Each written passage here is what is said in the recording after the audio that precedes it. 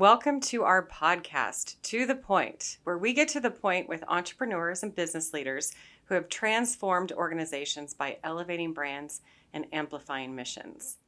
I'm Melea McRae, founder and CEO at Crux, the unagency that fuels business growth for our clients and opportunities for our team.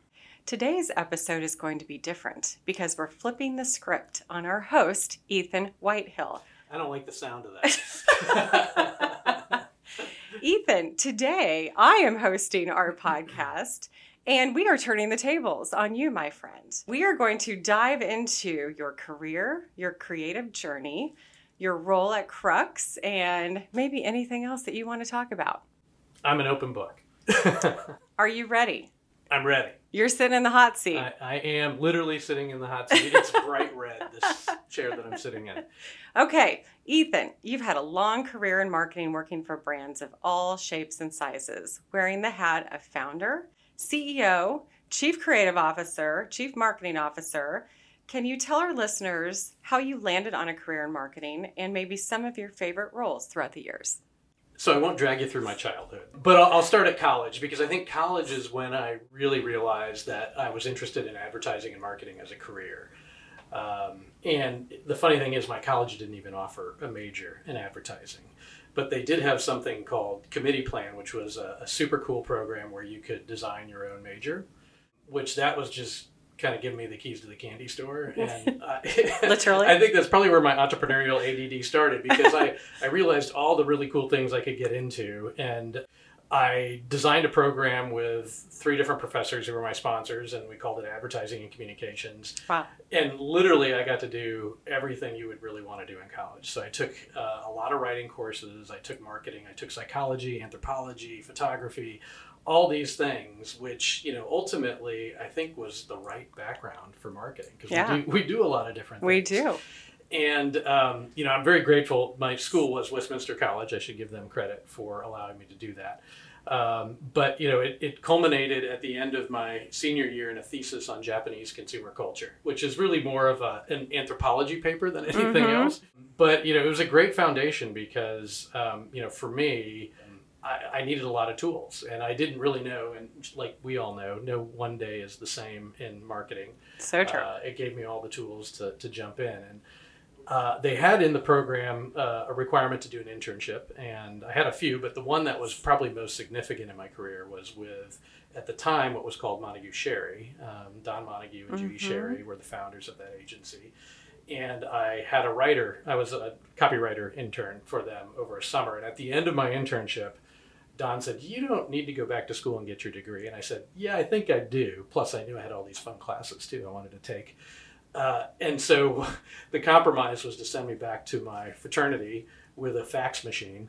And every day after school, I'd have a copy assignment sitting on the fax machine. A lot of people, young people might be listening going, "What's a fax machine?" People don't even know what a fax machine is anymore, Ethan. So I would take my assignment off the fax machine and I would fire up my Brother word processor and I would type my assignments, and I was killing it at $10 an hour writing copy for what then became MMG. And when I graduated, I became a copywriter for MMG, and I was fortunate to have some really good mentors there on the creative side.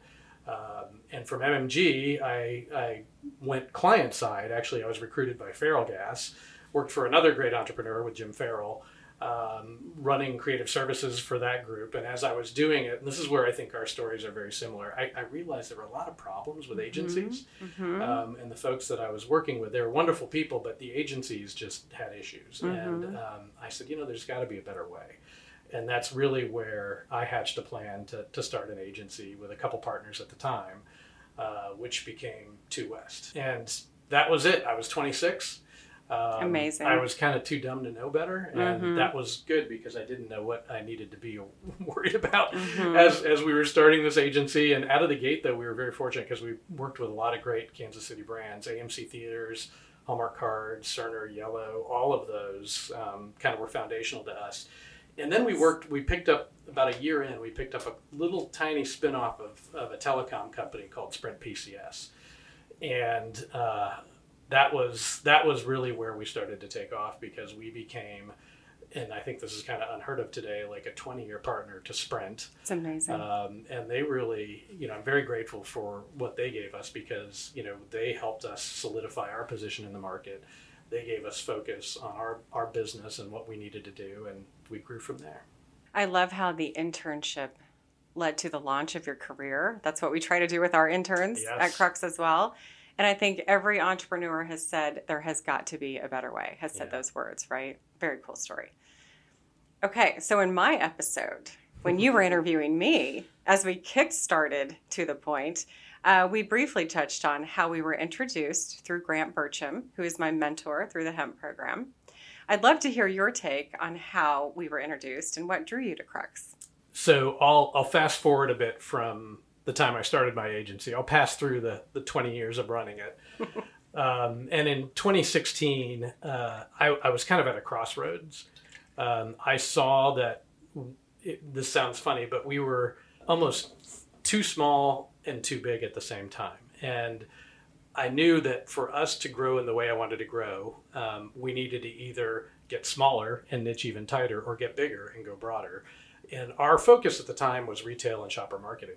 And we were doing a lot of it, but with the changing kind of landscape of technology and the consumer journey, we needed all those capabilities to kind of tie things together. We needed digital, we needed above the line advertising and everything else. So I started to hatch a plan to maybe go acquire a company. And I wasn't super excited about it because I'd done that before, and that's a lot of work.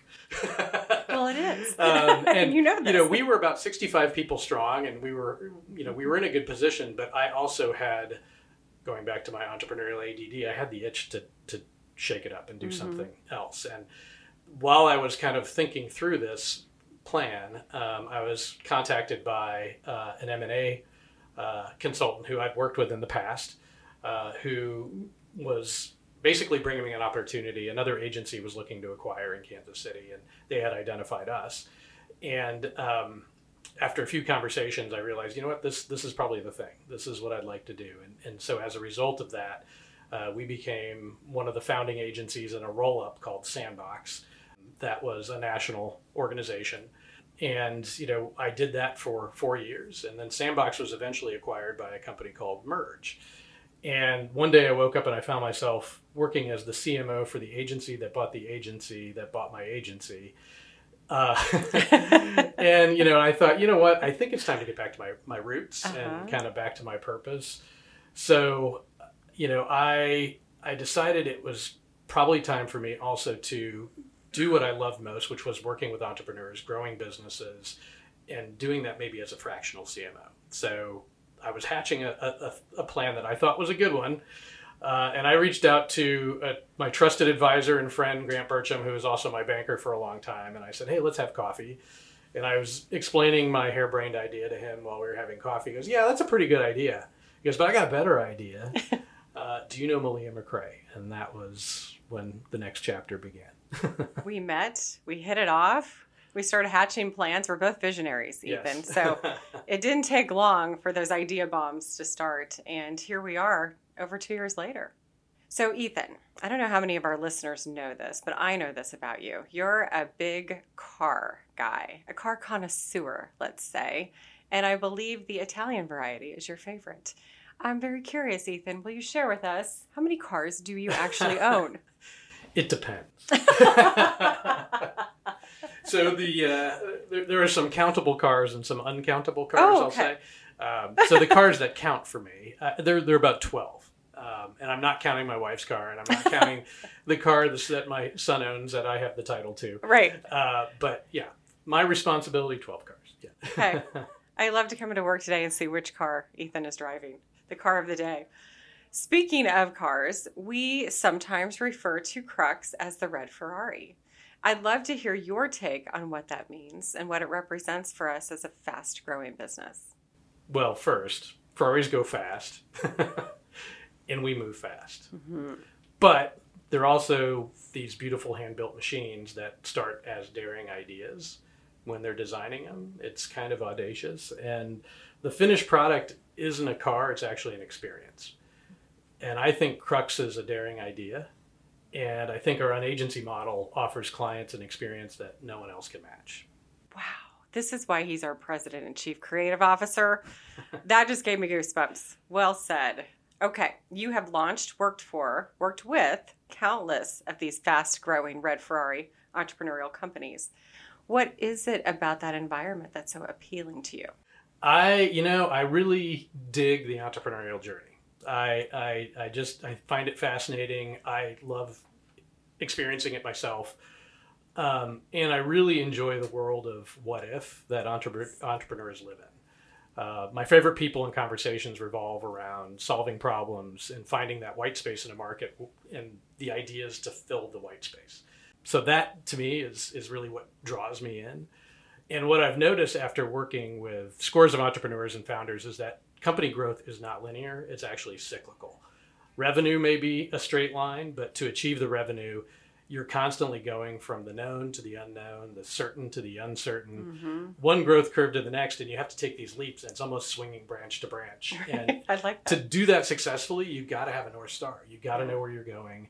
You have to have a reason to exist, and you have to be comfortable in the chaos. And the best entrepreneurs very much are. And that's a core value of Crux that I really enjoy, is being entrepreneurial. I love that. Well, we are wired very similarly. That's why we work so well together. Leading and working for fast-growing companies is challenging. And we do like to say we're not for everyone, but we love the people that we are for. What advice do you have for entrepreneurs at the helm of these organizations to elevate to the next stage of their growth, the next stage in their business? I like that you used a nautical analogy. Because before I like cars, I like boats. Okay. And if you've never been sailing, it can be scary when the wind picks up and the boat heels way over to one side. You feel like you're going to slip off. But what you learn, though, is that is perfectly normal, and the boat's designed to do it.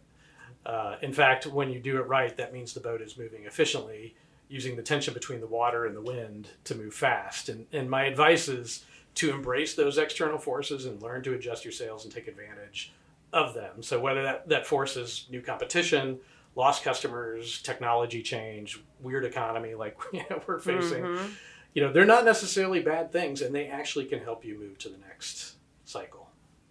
It's been really rewarding for me to have you by my side as we've been on this growth trajectory over the last 2+ years. Ethan, how would you describe your leadership style? I know how I would describe it, but I'd love to hear how you would describe it. How you describe Yeah, I know. And then next, what leadership lessons were impressed on you throughout your career that maybe continue to ring in your head today? Yeah, that's a really, really good one. And I don't know if I think of it as a style as much as a philosophy. My dad taught philosophy, so maybe I get philosophical about things too much. But I think leadership starts with a clear sense of personal purpose and company purpose. You have to know yourself, and then you have to know the thing that you're creating and what the purpose is. And the leader's job is to align everyone's personal purpose with the purpose of the company. And I don't care what your title is, but I care deeply about where you find your purpose and how it fits with the job at hand. So sometimes it doesn't. And, we have to figure that out. But it's my role as a leader to align that personal purpose with where we're going as a company. So going back to sailing, we're not going to get anywhere if our sails are all facing different direction. Right. So we need to make sure that everybody is moving toward the same purpose. And I feel most connected with my purpose when I'm creating an environment that connects others with theirs. That's what I absolutely love. We say all the time, are we rowing in the same direction, right? As a leadership team, I really value and appreciate the positivity that you bring to our equation every day and the energy that you bring. It's fun to work with you. Speaking of that creative energy, one of the things I admire most about you is that you are a creative visionary. How has that creativity and forward thinking played a role in your career? I think whether it's been in my job title or not, even when I was CEO of 2 West, I've always considered myself a creative. That's really foundational to who I am. And one of the things I love most about this industry is that you never stop learning. One day we're talking about trees, another day it's t-shirts, and maybe the next it's financial services. It's always different. And you have to live with voracious curiosity because there's no end. And I think that is sort of that's the fuel that feeds creativity. And what's really cool is all that learning and experience compounds over time. And you gain this power to apply things from one area to something completely different. And, for me, true creativity is the ability to make new connections between things that may on the surface seem completely disconnected. Mm-hmm. I love that. That's the aha moment for me. And when your work is so intricately tied to your passion, it can be all-consuming. How do you continue to maintain and hone that creative energy? This may sound weird, but I'm a big believer in negative effort. Not negativity, negative effort. And, the best ideas usually don't come when you're trying really hard. Mm-hmm. They happen the moment that you let your guard down. So I like to do things that downshift my brain from the high attention beta waves that are really busy to the creative alpha waves that are kind of slow and long. And, mm-hmm. That might be something that happens when you're hiking in the woods or, say, driving a vintage car, just enjoying that moment. And it's funny because as soon as I said that, one of the cars that I collect is Alfa Romeos. Yeah, it is. So maybe Alfa Romeo and Alpha Waves have something to do with each other. But I just think we need to give ourselves permission to have that downtime, to have that sort of discovery and to allow those ideas to happen. What inspires your creativity? Everything. I think I find inspiration in everything, mm-hmm. and a lot of experiences. The end goal for me though is just creating a vision and then realizing the vision. I'm inspired by seeing something that maybe others don't see, kind of making the invisible visible, and then bringing it to life in some way. Speaking of vision, thank you for that segue. What is your vision for the future here at Crux, Ethan, and also for your own personal future? So much together in these last 2 years. And I think the vision is getting tighter and tighter every day. And I feel it in our conversations, mm-hmm. and I feel like every day we're discovering some way to tune the Ferrari. But right. As we're under the hood tuning the Ferrari, the engine under the hood doesn't change. Mm-hmm. So what's not going to change is this fractional CMO model. I think that is something we're just going to continue expanding. Yep. And I can see us building even more kind of technology infrastructure to mm-hmm. support that at scale, and that's going to be marketing automation. It's going to be AI. 100%. Mm-hmm. We're going to have those tools. But we won't let technology commoditize marketing. Instead, we're going to leverage it to communitize marketing, mm-hmm. Meaning we'll make Crux a community for fractional CMOs and clients. And so just like I said earlier, we learn so much from our team and our clients, and I think our clients can learn from each other. And so how do we facilitate that and make it, really a multiple way conversation? We're both connectors at our core, are we not? Absolutely. So, because we're turning the tables, I'm going to be Ethan and have the 20-sided die. So, you're going to roll this. All right. I'll show you the question so you can keep me honest. And then, yes, I'll keep you honest on the question. And let's get one we haven't had before. 13. What is your favorite urban legend that you believe is true? Oh, wow. This is good. This is a tough one. So, I was a big X-Files fan. Oh, interesting. I kind of dig Loch Ness. I kind of do too. And not because I think it's a dinosaur, but I do think there's something there. Mm-hmm. And whether it's a giant turtle or a whale, I don't know. It's something. But I'm excited that I just saw recently that they're deploying all these people to go figure it out, and they're sending drones into the water and everything. So wow, I'm going to say Loch Ness. Maybe we'll get some answers finally on Loch Ness. I love it. Well, Ethan, this has been a delight diving into your story and hearing your vision for Crux. And by the way, no surprise here, we're in alignment on that vision. So thank you for letting me play Ethan Whitehill today as the host of To The Point. This was awesome. Thank you for joining us. Thank you.